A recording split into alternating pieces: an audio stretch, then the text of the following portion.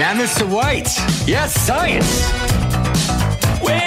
Yeah, but your scientists were so preoccupied with whether or not they could, they didn't stop to think if they should. 1.21 gigawatts. We're science. Yeah, science. We're going to talk about science here. Dinosaurs, which, I mean, hey, come on. It's always fun to talk about dinosaurs. And this is a really cool story. And I think I knew this, but I'd maybe forgotten. But we know that Alberta is a hotspot when it comes to dinosaurs. And we have the Tyrrell Museum and we have the Wembley Museum. We're a hotspot. But there's one area in particular that is absolutely incredible, and we're going to find out about that and a recent discovery made there. We're going to chat now and get all the details with Emily Bamforth, who is the curator at the Philip J. Currie Dinosaur Museum in Wembley. Emily, thank you so much for your time. I appreciate you joining us today. Yeah, well, thanks for having me. So this area, first of all, I mean, in reading about this, where this discovery was made, the area is very well known, right? Like world famous as a hotbed of dinosaur discovery?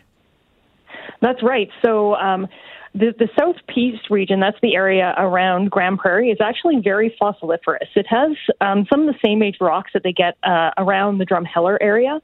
But because we're that much further north, we actually get a different suite of dinosaurs.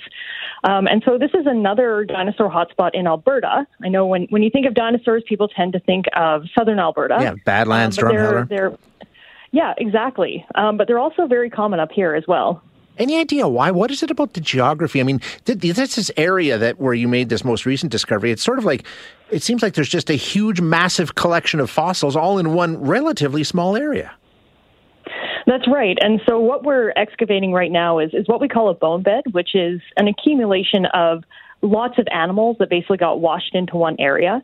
And the reason they're there has to do with a flood about 73 million years ago that basically caught up a herd of these animals called pachyrhinosaurs, which are, like, think of a small cousin of the Triceratops, except instead of a nose horn, they have this big bony bump on their nose. Okay. So there was a flood that kind of took out most of the herd of this animal. So hundreds, maybe thousands of animals all got drowned in this flood and were deposited in this one area, which today is a bone bed. So it's a really kind of an unusual deposit. And for us, it's great because it is just bone on top of bone on top of bone. It's a very exciting site to work at. And you mentioned these Pachyrhinosaurus, but there's all kinds of other ones there, and some were discovered just, the last week or two, right? That's right. And so the famous bone bed up here, it's called the Pipestone Creek bone bed. That one is mainly Pachyrhinosaurus, the dinosaur that the herd that got caught up in this flood. But in that same deposit, we also get tyrannosaur teeth. So not Tyrannosaurus rex, but we get a small cousin of the tyrannosaur called a gorgosaur. And we think these animals went in and they were scavenging on the carcasses of the bones because we find their teeth kind of interbedded in with the Pachyrhinosaur bones. So in addition to the tyrannosaur, we also have 3 or 4 of the smaller, like raptor-like dinosaurs. So not as big as the ones that you would see in Jurassic Park, for example. These were just kind of little guys, sort of a meter high and smaller. They were also running around at the same time. And the other big dinosaur is the duckbill dinosaurs we get. So it was a very healthy dinosaur community we had here about 73 million years ago. Amazing stuff. It really is. And also, like, you mentioned Jurassic Park, and we all have seen Jurassic Park, and we all know that they extract DNA from blood from mosquitoes preserved in amber. You found an insect locked inside amber in this area, right? That's right. Yeah. So right in the bone bed, there's little grains of amber that are preserved. So amber, of course, is fossilized tree sap. And so when these animals got washed into this area by the flood, there was a lot of trees and plant material that got washed in with them. And so some of those trees had little bits of sap that turned into amber eventually. And so in a couple of pieces of amber that we find, we do get what we call insect inclusions. So it may not be the whole insect, but it may be like wings or body parts or legs. In one case, we did get a whole insect, something like a little like a tiny fly or an aphid. So that's always really exciting to find, like just this snapshot of life preserved in this little grain of amber. Yeah, I'm wondering, like with all these discoveries, we focus, of course, when you hear tyrannosaur teeth, it's like, wow, that's so cool. And of course they are, and all these fossils are. But when you're starting to talk, you're talking about plant life, you're talking about insect life, does it sort of help paint a picture of exactly what was going on in this part of the world at a certain time?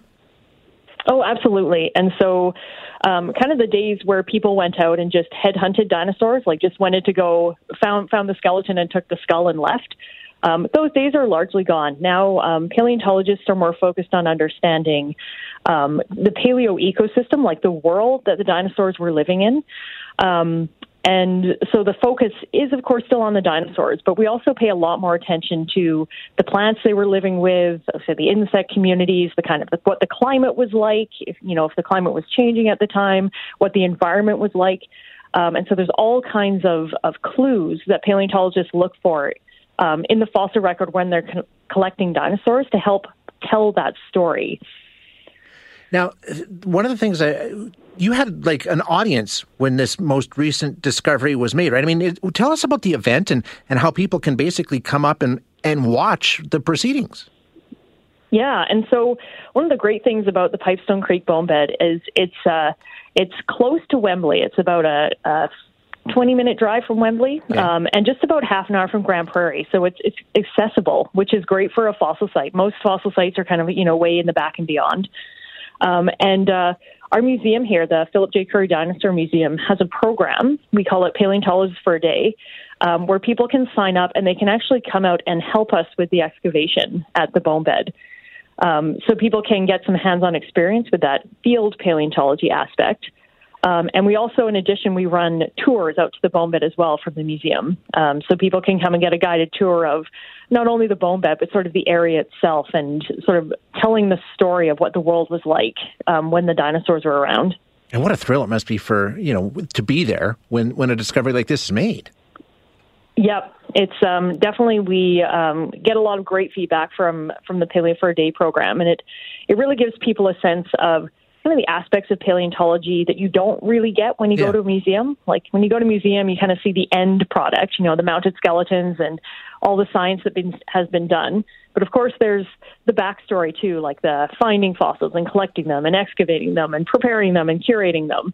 And that's one of the things that Paleo for a Day really helps us to kind of, it's a story we can tell people about what happens before you go to a museum and see the final exhibits.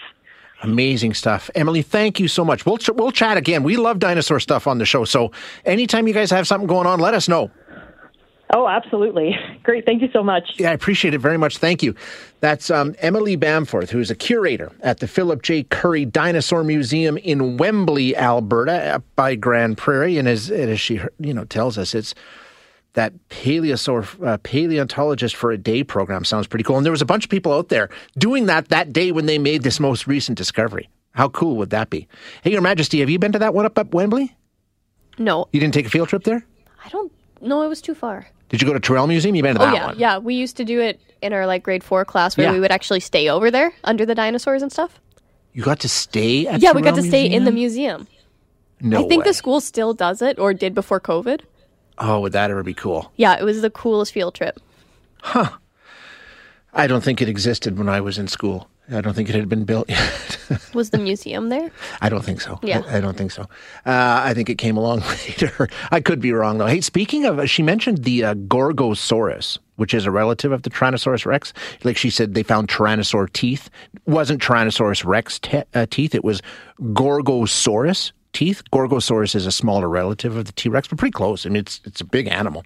One is going on the auction block this month. You can buy, and it's a complete skeleton. It'll be sold. They're figuring you're going to have as much as $8 million if you want to buy this thing. But it's the first time this massive dinosaur species has ever been available for private collectors to purchase. Sotheby's is doing the auction. 10 feet tall, 22 feet long. So mature at the time of its death, 70 million years ago, found in Montana back in 2018. There's only a handful of them that have ever been found in the United States. Most of them have been discovered in Canada, as we just heard from Emily. So yeah, if you got, extra $8 million laying around and you think this might be something that you want, get in on the auction that happens July 28th in New York. You can get yourself a Gorgosaurus skeleton.